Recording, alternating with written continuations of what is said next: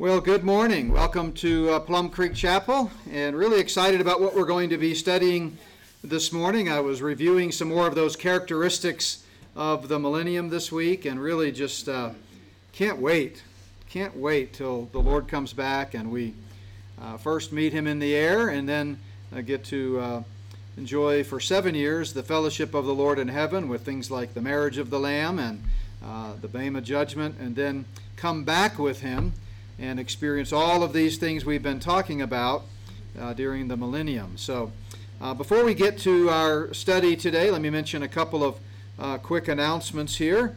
First of all, last Tuesday we had an interesting topic on our Christian Underground News Network podcast. As you know, every Tuesday I'm a guest on that show, and we talked about UFOs, the Bible, and you.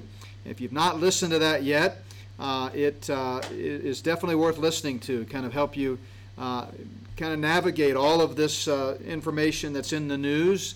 As you know, almost 2 weeks ago now, there were open congressional hearings about UFOs for the first time in 50 years, and just a lot of chatter about that. What's really going on, and how do we relate that to what God's Word has to say?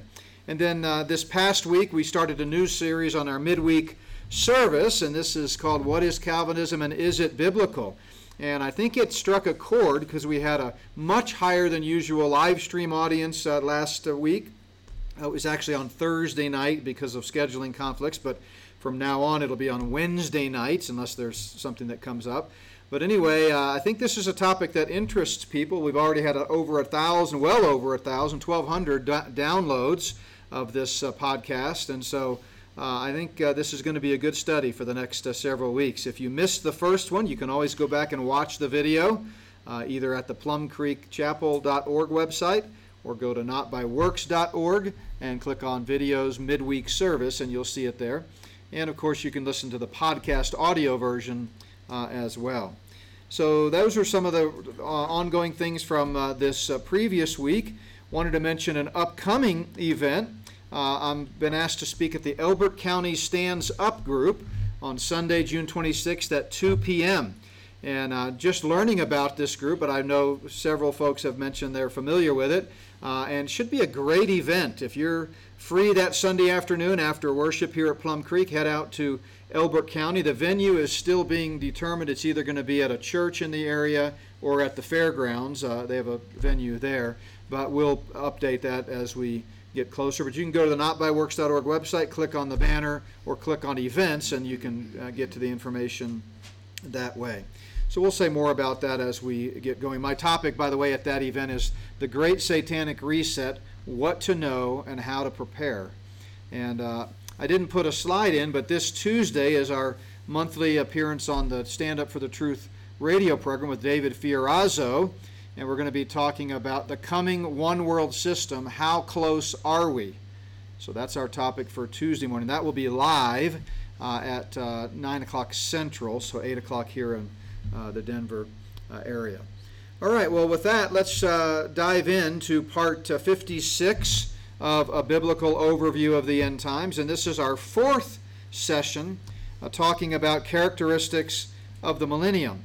So I want to put this in perspective, since I wasn't here last week. It's been a couple of weeks. Let's kind of keep the big picture in mind. Obviously, we're talking here about this section over here in purple. The first part of that is called the millennium. On the right of your screen, the 1,000-year reign of Christ on this present earth. You know, all of the Old Testament prophets, beginning explicitly with David, in 2 Samuel 7:16, where God promised David a future kingdom, have been looking forward to that moment when, in fulfillment of prophecy, the long-awaited Messiah would take the throne and rule and reign in perfect peace and justice. So it's been 3,000 years since that promise to David. If you go back to Abraham's promise in Genesis chapter 12, it's been 4,000 years, and still we haven't seen the fulfillment of that prophecy. But we believe, based on the plain teaching of the Old and New Testaments alike, especially Revelation chapter 20, that indeed Christ will come back at the end of the tribulation and start his 1,000-year reign on the old earth, and then it will continue after the 1,000 years in perpetuity for all of eternity in the new heavens and the new earth. And that's the topic that we're going to talk about next in this series, is what does that look like? What are the new heavens and the new earth, and how is that different from what we will see in the millennium? But what we're talking about today is what we have highlighted here in yellow, this messianic kingdom, and particularly the millennial phase of that. We've also pointed out many times that in God's plan of the ages, the present church age represents the final age, the final era, or dispensation. That's the biblical term. Dispensation is a term in Scripture that means economy or stewardship. And this is the final age prior to the establishment of the kingdom. So we're living in an exciting time. And as we've been talking a lot about, the signs of the times, which Jesus told us to look for, certainly point to a very soon coming entrance into the end times. The last days is a term in Scripture that refers to the church age. The end times refers to everything that starts with the rapture and then follows with that. So very quickly, we'll just buzz through each of the characteristics that we've talked about so far. Number one, an increase in territory. So we see the nation of Israel expanding to be more in keeping with the promised dimensions of the Holy Land, the promised land as given in Genesis chapter 15. You see in red there the current modern state of Israel. In blue, the outline represents what it will be like in the millennium. And then we see topographical changes. We see Jerusalem becoming the center of the world's worship. We see also the enlargement of Jerusalem itself to make room for the much larger temple as described in Ezekiel. The name of Jerusalem is changed to, for example, Beulah, meaning married. Jews will be supernaturally regathered in the land, and the land's desolate condition will be healed. Then we moved on to social characteristics of the millennium, things like universal knowledge of the Lord, natural reproduction. So those people who enter the kingdom in their physical bodies, that is, those who survive the tribulation in their mortal bodies, they get saved during the tribulation. Because remember, at the start of the tribulation, nobody is left except unbelievers. Let's go back to the chart here. When the rapture happens, all believers will meet the Lord in the air. And then over time, those left behind, many of them will be saved. Many of those will be martyred to have their bodies resurrected at the second coming. But many will also survive throughout the entire 7-year tribulation, and they will be the ones that start out the kingdom when Christ returns in their physical bodies, and they repopulate the kingdom through procreation. And so they are the ones to whom Jesus says, "Come ye blessed of my Father, inherit the kingdom prepared for you." So there will be natural reproduction in the kingdom, in the millennium. There'll be fruitful labor, universal language. By the way, we're going to talk about this idea of the curse of sin and how that affects labor in our worship service today as we celebrate the Lord's Supper. And then no war or conflicts. It'll be a peaceful society, and of course with Christ reigning there will be true and unprecedented justice. And then we left off last time by looking at some spiritual characteristics. We talked about universal worship. Everyone will worship the Lord. Everyone will know about him from the least to the greatest. We talked about the rebuilt temple and the return of Shekinah glory and the revival of the sacrificial system. And that's where we left off last time. So we looked at Isaiah 56, where we read, "Even them I will bring to my holy mountain and make joyful in my house of prayer. Their burnt offerings and their sacrifices will be accepted on my altar." So again, nothing mystical or symbolic or unusual about that. It means what it says it means. My house shall be called a house of prayer for all nations. So everything that happened prior to the cross in connection to the nation of Israel, with all their feasts and festivals and sacrifices and offerings, which was just a shadow of the ultimate once-for-all sacrifice, Jesus Christ, will once again return, but in fullness. It'll be more meaningful, more significant. Everybody will know precisely what it means, because the ultimate reality of this shadow will be sitting on the throne. It will not be shrouded in some type of confusion, or a lot of Jews, especially by the first century, were just going through the motions. They had no idea, even though they should have, that the sacrificial system pointed ultimately to the Lamb of God who takes away the sin of the world. The writer of Hebrews, which is going to be our focal passage for our worship service today, we're going to take a break from our study of Acts to celebrate in a more concentrated way the Lord's Supper today. But the writer of Hebrews talks about very plainly how Christ is really the ultimate fulfillment of everything that the sacrificial system pointed to, and that for the present age we no longer need to do that. But that doesn't mean that when the final 7 years of Daniel's 70th week commence, that we won't see a return to the sacrificial system. We certainly will. In fact, the Antichrist himself is going to blaspheme God and cause a desecration of the temple when he sacrifices in the temple and declares himself to be God.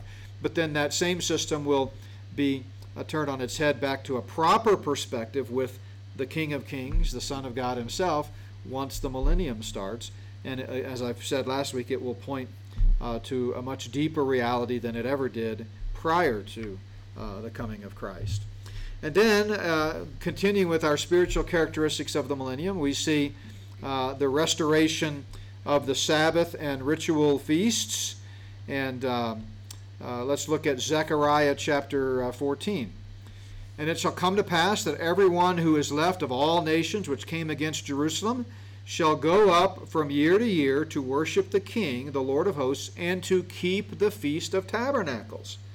So this is talking about after the great day of the Lord, as Zechariah refers to there, after the tribulation period, after that 7-year period. Let's go back and put the chart up for reference. So you see there in the middle of the screen that 7-year period with the abomination of desolation occurring at the midpoint. It is variously referred to as the 7-year tribulation, or Daniel's 70th week, meaning remember the word week in Hebrew is the word Shabuah. It means 7-year period.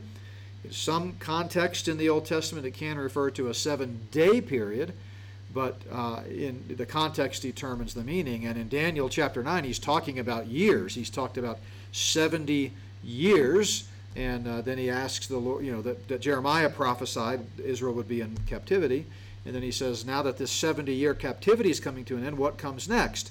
And God then reveals not 70 years, but 70 years times 7, or 490 years in the context. So we call this Daniel's 70th week. Jeremiah referred to it as the time of Jacob's trouble, Jacob or Israel. And then other prophets refer to it as the day of the Lord's wrath, the great day of the Lord's wrath, just the day of the Lord, the overflowing scourge, or a number of designations in the Bible for this 7-year period. But at the end of it, you see there on the screen, is the Battle of Armageddon in connection with the second coming of Christ. And so what Zechariah is talking about in the verse we just looked at is that everyone who is left of all the nations which came against Jerusalem in that battle will go up from year to year and keep the Feast of Tabernacles, so that we will see the restoration of the Sabbath and ritual feasts. Number 6, we will see perfect obedience by believers under the new covenant. Now, let's pause here for a second, and I want to feel free to ask questions or make comments. But a lot of people assume that the church is the fulfillment of the new covenant. And that comes from hundreds of years of amillennial teaching, especially under the dominance of Roman Catholicism, that basically teaches the church replaced Israel. God is through with Israel. There's no future for Israel. All of his promises were either abrogated because Israel didn't keep their end of the bargain. That can't possibly be the case because the promises weren't conditional anyway. They were unconditional, but some people see those promises as conditional, and since Israel rejected the king, they say, well, they've lost those promises. They don't get them. Another view, a wrong viewpoint, is that they are spiritually or mystically or symbolically fulfilled in the church. But of course that doesn't work either, because the promises are so detailed and so specific, even listing geographic boundaries and a temple and a throne and all kinds of details which, taken in their plain normal sense, have to be fulfilled literally. So that doesn't work either. But nevertheless, even many believers today who believe, as we do, in the literal future for national Israel and the literal future return bodily of Christ to the earth to take the throne, still are somewhat confused about the new covenant because of so many centuries of bad teaching, and they suggest that we are in the new covenant today. In my book, What Lies Ahead, which we have some out on the table in the lobby, or you can get that at notbyworks.org, I have a whole chapter on the new covenant, looking at the key passages in the Old Testament, such as Jeremiah 31, that take it verse by verse and show you that nothing about what we are experiencing today is the fulfillment of the new covenant. Specifically, Ezekiel's account of the new covenant in Ezekiel 36 says that he will put my spirit within you and cause you to walk in my statutes, and you will keep my judgments and do them. So it's very simple to see that because believers sin today, this isn't being fulfilled. The Spirit of God is not causing us to obey. The Spirit of God is convicting, leading, guiding, encouraging, all of those things, sealing, assuring, all of that. But he's not forcing us to obey. If the Holy Spirit causes you to walk in his statutes, the Holy Spirit is God. And he's immutable. He's not changeable. He's not going to cause Mike to obey this much and me to obey this much and Landry to obey this much. If he's the one that's causing us to obey, we're going to obey. What kind of a God would it be to say, okay, I'm such a great God, I'm going to cause you to be 75% righteous? I mean, that doesn't make any sense. It's a zero-sum game with God. And the prophets are in unison on this, that when the new covenant is in effect, believers will be led entirely by the Spirit. Today, we have a conflict, as Paul describes very clearly in Galatians 5 and many other places, Ephesians 5, 1 Corinthians 6, Romans 7, that this flesh lusts against the Spirit against the flesh, and the two are contrary to one another, so that we do not do the things that we wish. So every day, when we are catering to the flesh, we produce fruit of the flesh. When we cater to the Spirit, we produce fruit of the Spirit. But it's not consistent.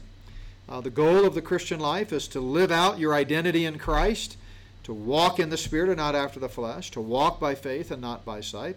And to the extent that we do that, there will be greater or lesser degrees of spiritual maturity and godliness and practical righteousness. But it's not consistent. When the new covenant is in force, all believers will experience perfect obedience. Perfect obedience. Now that may raise some questions in your mind, because in the millennium we've got glorified believers like you and I, the church, as well as Old Testament saints like Abraham, Isaac, and Jacob and the like, David, Moses, and we also have tribulation saints, those that got saved during the tribulation but were martyred. Now, the ones that survive, they're going to be in their physical bodies, but the tribulation believers that get martyred, they get resurrected at the second coming, and they're also in their glorified bodies. So it's fairly easy for us to conceptualize glorified believers living in perfect obedience, because we're no longer sold in this body of sin, as Paul calls it, this body of death, this physical flesh. But what about those believers in their physical bodies who get saved? Well, I believe, and I think I've mentioned before an article that I wrote on this called Death in the Millennium, and it touches on all of these issues. If you're interested, just email me and I'll send it to you. But I believe that once the kingdom starts, all believers, either the ones that enter the kingdom as believers in their physical bodies, or those who later are born, and as they grow, they end up trusting in Christ and getting saved themselves. Regardless of when that moment of conversion is, I believe at that moment they're under the new covenant and they will not sin. That's my understanding of Scripture. So any questions or comments about that? Does it make sense? At least you may not necessarily agree, but I encourage you to study it on your own, but am I explaining it correctly? Yeah. So you've talked previously about walking with Christ. You can be saved and still sin while we're in this life. But in the millennium, once you're saved, you don't sin. So if someone's sinning, you know for sure they're not sinning. Yeah, that's a great point. Gary said, In this present life, obviously, believers can sin, but in the millennium, believers won't sin, if my understanding is correct, and I believe it is. And therefore, when you see someone sinning in the kingdom, you know they're not a believer, and that's absolutely right. Indeed, the whole, criminal justice enterprise will have an entirely new paradigm, because since Christ is on the throne and he's all-knowing, when someone is accused of a crime, we'll just ask the Lord. We won't have juries. There won't be trials by jury anymore. We won't need eyewitnesses. We don't need to make the case. We won't need defense attorneys, because there will be no defense. They're either guilty or not, and Christ will be the one that determines that. So, yeah, unlike today, you see people sinning today, and of course we often hastily conclude, oh, they must not be a believer. And that should never do that. When a person is committing sin, they're either a believer or they're not a believer. We don't know. We have to hear their testimony and ask them to share how they came to know the Lord, or how they think they're a Christian, and then we might have a better idea based on the testimony of Scripture. But behavior is never the determining factor of whether one is a believer or not, because believers sin. There's no sin that an unbeliever can commit that a believer cannot also commit if he's walking in the flesh. So, but in the kingdom, it'll be a clear indication. Yeah. Jeremiah 31.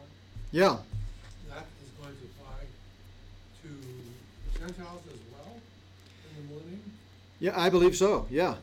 It's universal, because other passages in the New Covenant talk about the universal nature of it too. But let's look at Jeremiah. I don't think I have it on the screen, at least not at this point. But look at Jeremiah 31, beginning in verse 31. Since we're talking about the New Covenant. Jeremiah 31, verse 31. So this is obviously in connection with the Babylonian exile, and Jeremiah talks about, going back to chapter 29, how although things look bleak for Israel, God has promised them that he has a future for them. Jeremiah 29:11, for example, for I know the thoughts that I think toward you, says the Lord, thoughts of peace and not of evil, to give you a future and a hope. Talking about Israel. Now the covenant that Jeremiah is promising here, which was ratified at the cross, but promised here, is a covenant with Israel. But remember, through the nation of Israel, all the nations of the world will be blessed. That goes back to Genesis chapter 12. So even though it's a unilateral covenant with Israel, an unconditional covenant, in fact, it's with both houses of Israel. Look at verse 31, Jeremiah 31:31. Behold, the days are coming, says the Lord, when I will make a new covenant with the house of Israel and with the house of Judah. But the beneficiaries of this covenant are the whole world. Just like God's covenant with Abraham was with Abraham, but it says, your seed shall be innumerable, and through you all the nations on the earth shall be blessed. Same thing with the Davidic covenant. It's with David, but the beneficiaries and the ones who ultimately receive the blessing from it are the whole world.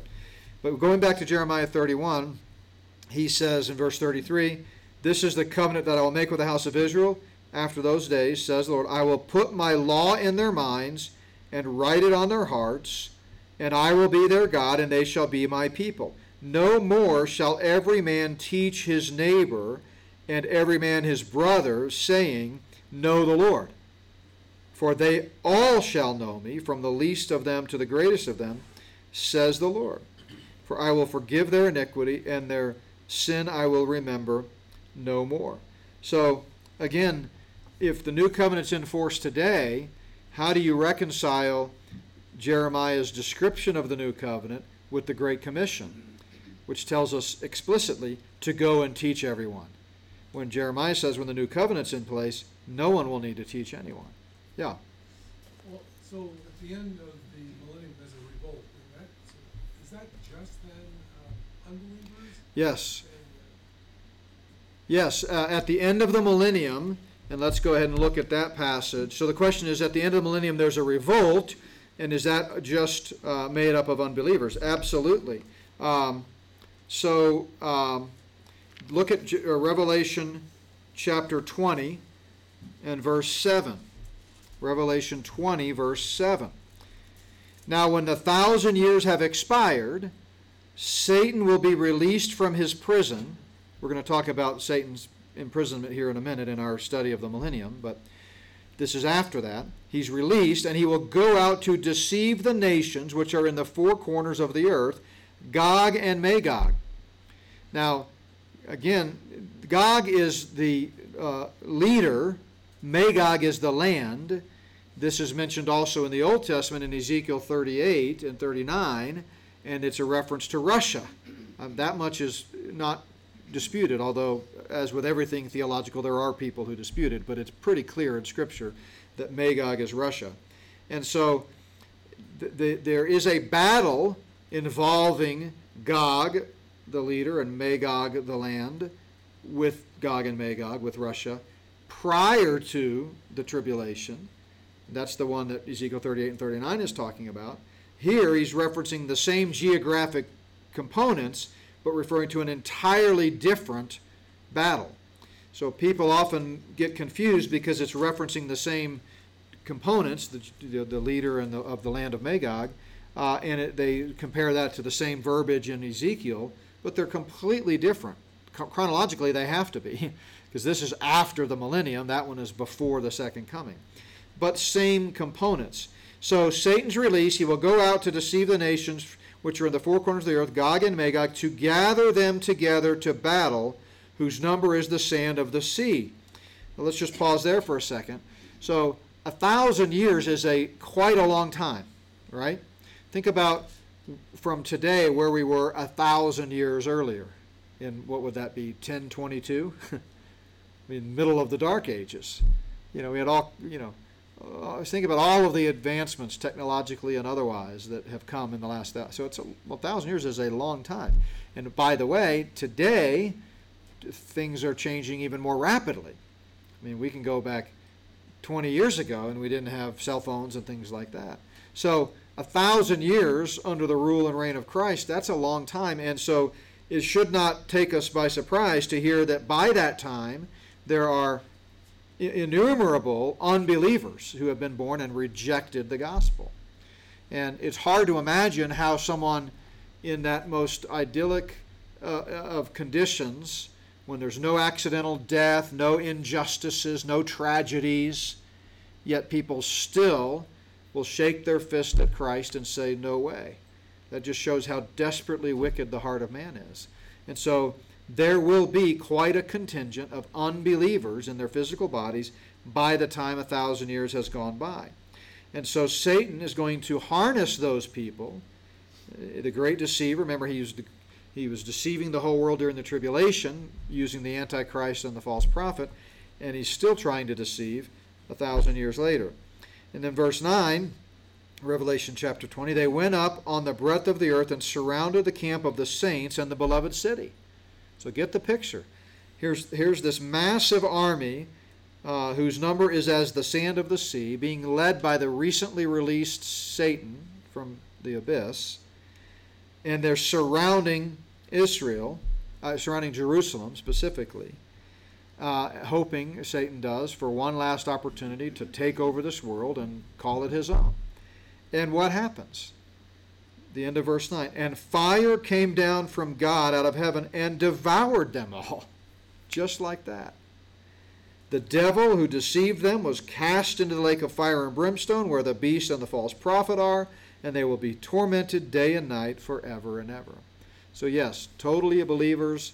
And then the very next thing that the book of Revelation explains is the great white throne judgment, which comes at the end of the millennium and is the final judgment for all unbelievers, who will then go the same place that the devil and the beast and the false prophet are. Yeah. So going back in history and talking about the Antichrist, when Antiochus Epiphanes sacrificed the pig at the temple, was this an attempt by Satan maybe to bring about the Antichrist and accelerate since he doesn't know the time frame? I do think, yes, so the question is about Antiochus Epiphanes, a couple hundred years before Christ, and was that attempt by Satan to bring about the Antichrist? I think it was. I think it was a foreshadowing, biblically, of the Antichrist that is to come. It's one of the many reasons we know the Antichrist is going to be Gentile, because Antiochus Epiphanes is Gentile. There are a lot of people that believe he's going to be Jewish, but I think the overwhelming testimony of Scripture is that he's going to be Gentile. And we've looked at other characteristics of him throughout this study. And in my new book, The Spirit of the Antichrist, the first few chapters, I give all kinds of characteristics of the Antichrist, and I believe he's going to be Gentile. But yeah, the Antiochus Epiphanes event in Daniel, you can see kind of the markers contextually where he's first talking about a historical event, near history, and then later talking about the end times. But I do think it was a foretaste of what's to come. Yeah. So back to this perfect obedience by believers under the new covenant. So when someone is saved in the millennium, they will have no desire to sin? That's my understanding. So the question is, when someone gets saved in the millennium, which, again, just to reiterate, I know I say this all the time, but I want to keep the categories clear. That would mean someone who has been born and then later on becomes old enough to understand the gospel, and they believe the gospel, so they're saved. The question is, they will have no desire to sin. That's correct. They won't sin. Will they have free will? Yeah, they have free will, but they have the perfect new nature. They've been reborn and come full circle back to the obliteration of the old man. See, the old man's not obliterated now. We still have the old man. That's why Paul says, walk in the new man, not the old man. But once the new covenant's in force, you won't have the old man. So their free will is what allowed them to believe the gospel in the first place. So they absolutely have free will.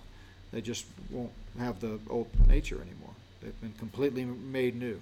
Yeah. So would it be fair to kind of compare them to Adam prior to the fall? Sure. So that's a great analogy. So the comment is the comparison would be to Adam and Eve prior to the fall, who a man was created with free will, but he was not created a sinner. We became a sinner because of our sin, and then by the believing in the gospel, we are declared righteous, which we already are positionally righteous. We're just not practically righteous, unless we're walking in the new man. But in the end, result in the kingdom, we will experience the fullness of that position, and it'll be reflected 100% in our practical behavior. It's just basically we're already, by the time that happens, we're already in the eternal dwelling place. It's just the first 1,000 years are on this old earth. Then it transitions into the new heavens and new earth. And certainly we can all understand how we won't sin in eternity, right? There's no sin in heaven. So if you think of it in those terms, millennium is just a taste of heaven on earth, because the king is on earth. And then it's giving one final opportunity. I think we've talked about this before, but maybe not, and if we have, it's been a while. But the obvious question then comes up, why the millennium? Why not just go straight to the new heavens and the new earth? Well, I believe, and many scholars believe, that the millennium, the whole purpose of it, is to give mankind one final opportunity to believe the gospel. Even though, because right now, mankind, many people, and I get into this in my book, Top 10 Reasons Some People Go to Hell. A lot of people are bitter and angry and think God is unfair. They blame God. Why is there so much evil? Why did 19 first graders or whatever die in Uvalde, Texas? This is, God is so mean and unfair, and they don't understand theologically that God's not doing that. God didn't create the earth with evil. God created the earth perfectly, and he created mankind in his image. We messed it up. So if we want to see who's to blame, look in the mirror, not God. But still, you can understand how people that just don't connect the dots accurately theologically might shake their fist heavenward. But in the millennium, that excuse is taken away completely, because there are no tragedies. No children are going to be shot. No innocent child's going to drown in a swimming pool. There are not going to be any car accidents. There's no inequities. The guilty aren't going to be set free and the innocent be convicted and sent to death row. That's not going to happen. So it takes that excuse away, but it will demonstrate that even under those conditions, the heart of man is desperately wicked, and sin ultimately begins internally. And we think of sin as the manifestation, but sin is a matter of the heart. That's why Jesus told the Jews, the Jewish leaders, in the Sermon on the Mount, you are proud of yourselves because you've not murdered, but have you hated? So you can't see hate. You can see the manifestation of hate. See, that's the problem with hate crimes. It's basically causing the criminal justice system to be mind readers, right? So I'm not in favor of hate crimes, and none of us should be, because then when I say I think homosexuals are sinning, then that gives the court the freedom to look inside my mind and claim I hate them. Well, I can declare somebody sinful and wrong and an abhorrence to God without hating them. So hate is internal. That's the sin. The manifestation of it is whatever you do with hate. If you hate someone and you kill them, then you've committed a crime and you should be punished for that. But hate is not something you can see. You can see the manifestation of it. Yeah. The unbelievers in the millennium, will they not murder and kill? Yeah, they will. Okay. Yeah. So they will commit crimes and they will be, again, held accountable. There will be capital punishment, but it'll be perfectly meted out. So, yeah. So I'll admit that I probably was raised under some bad theology. I thought when Jesus died on the cross, that was the start of the new covenant. And I was also raised to love Israel and not do anything in terms of replacement theology. So can you reconcile that for me? Yeah, so the comment is, a lot of people were raised with the understanding that the new covenant started with the cross. So it all comes down to terminology. So with a covenant in the ancient Near East, and Israel was living in that day and age, so their covenants follow the same pattern. You have the formal establishment of the covenant, then you have the ratification of the covenant, and then you have the inauguration of the covenant, or the actual commencement of it. So the new covenant was promised in Jeremiah 31. He didn't say, I am making a covenant with you. He says, the time will come, the days are coming when I will make a covenant with you. And then we know from the New Testament that covenant was ratified at the cross. That's why Jesus said the very night that he was betrayed, 24 hours roughly before he was actually crucified, this cup is the new covenant in my blood. But that's the ratification of it. So that's not the inauguration of it. So if you think of it in terms of American politics, we have an election, then we have sometime after that the ratification of the vote. In the case of the presidential election, that's usually with the Electoral College in December. So the vote happens in November. The Electoral College, ratifies that. This is in the ideal world. We know it's all funny business these days, but let's just assume the way it was intended to be, is ratified in December. But when does the president actually take office? The inauguration's not till January. So you have a period of time between the ratification and the inauguration. So by the time you get to the cross, the entire covenant program of God, the Abrahamic, the Davidic, the Palestinian or land covenant, and the new covenant have all been now ratified, completely ratified, and stand at the ready to be inaugurated. But it won't be inaugurated until Christ comes back.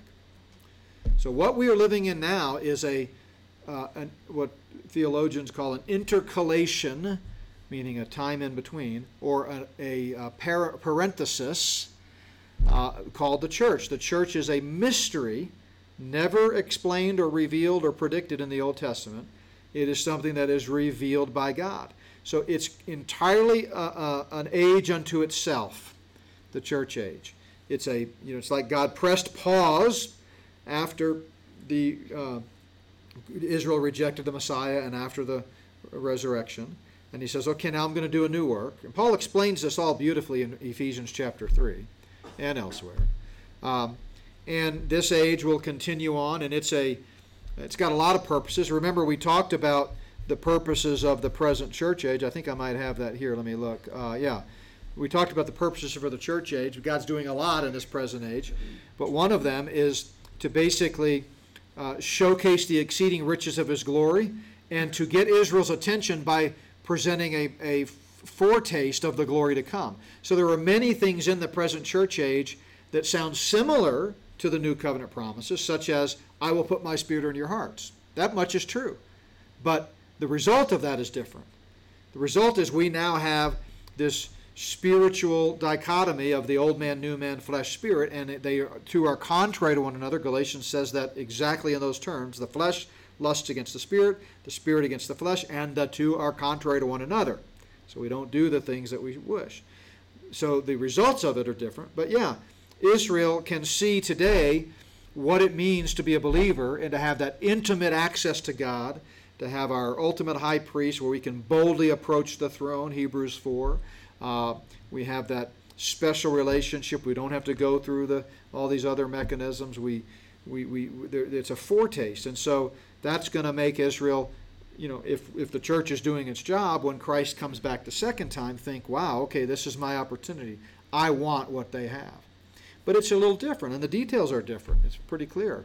No one's going to be needing to teach anyone. We're all going to be obeying the Spirit and so forth. So I know that for many people that might be new, but it's important to let Scripture speak where it speaks. And I think in my chapter on all of this, at the beginning of What Lies Ahead, I go through and explain, and we did that here, but it's been over a year ago. We've been doing this for so long. But I explained the Abrahamic covenant, the kingdom covenant of program of God, and how that all relates. But it all comes to fruition in the kingdom. I was just going to see if I happen to have that chart. That would be so wonderful if I did. I do. So here's that chart. So remember, it starts with the Abrahamic covenant, 2,000 years before Christ. That covenant has three components: land, seed, and blessing. The land this is what Israel's boundary is going to be, like we talked about earlier from Genesis 15. The Davidic is that Israel's going to have a king that's a descendant of David who reigns forever and ever, and of his kingdom there shall be no end. And the new covenant is the spiritual blessings, the perfect righteousness, perfect obedience, and all of that. But all of that doesn't come into fulfillment, as you see from the blue arrows, until the kingdom. What we're living in now is the church age, which is a mystery. It's a mystery, something previously unrevealed, but now being revealed. And it has its purposes. It's not like the church was an afterthought or an, oh, by the way, or now what do I do? Let me come up with a plan B. No, God, this was all part of God's plan all along. It just wasn't revealed to us in the Old Testament. But certainly God knows what he's doing. So hopefully that helps conceptualize it. It doesn't take anything away from the church's unique blessing of the Holy Spirit and the gifting of the Holy Spirit and the sealing of the Holy Spirit and the baptizing of the Holy Spirit to make us part of the body of Christ. It's just that the Holy Spirit does not cause us to walk in his statutes. Because if the Holy Spirit caused us to walk in his statutes, we all have the same Holy Spirit, there's only one, we would all be walking in his statutes. So the very fact that any of us are not shows that that's not happening today. It doesn't say the Holy Spirit will cause you to mostly walk in his statutes, or the Holy Spirit will cause you to sometimes walk in his statutes. It says the Holy Spirit will cause you to walk in his statutes. Today, the New Testament does not describe the Holy Spirit as causing us to do anything. Now, Calvinists think the Holy Spirit causes you to get saved. You don't have any say in the matter. If you're elect, you get in. If you're not, you don't. But that's because they believe regeneration precedes faith, and we'll get into that on our Wednesday night study. But the Bible doesn't teach that. The Bible doesn't teach the Holy Spirit causes us to obey. What he does is convict us of sin, righteousness, and judgment, and he leads and guides and prompts so that when we have an opportunity and a choice to be made, we will follow the Spirit of our own volition versus following the flesh and the lust of the flesh. Yeah. It goes back to my question on free will. Yeah. Causes you, then do you really have a free will? Well, so the question really then is more of a philosophical one of when all is said and done and the Bible comes, full circle to the full reestablished kingdom in glory, and time shall be no more. There's no more, night and darkness and all that, which is what I was hoping to get to today, but that's great. We'll get to it next week. Could the whole thing start over, right? I mean, we still have free will, just like Adam and Eve had free will. But the Bible doesn't suggest or intimate that in any way. It seems like God is doing all of this to once again bring back the pre-fall Edenic state in the garden. So we still have free will, but I used to, as a kid, I used to wonder that all the time. Is that okay? So once we all get to heaven and it's all over, could the angels rebel? Another group of angels rebel and come to us and cause some people to sin again and all that? But I think a lot of it has to do with, the creation. Sin is a curse on creation, on the physical world, right? So the curse of sin affects not just physical human beings, but plant life, animal life, the globe, the weather, the skies, everything.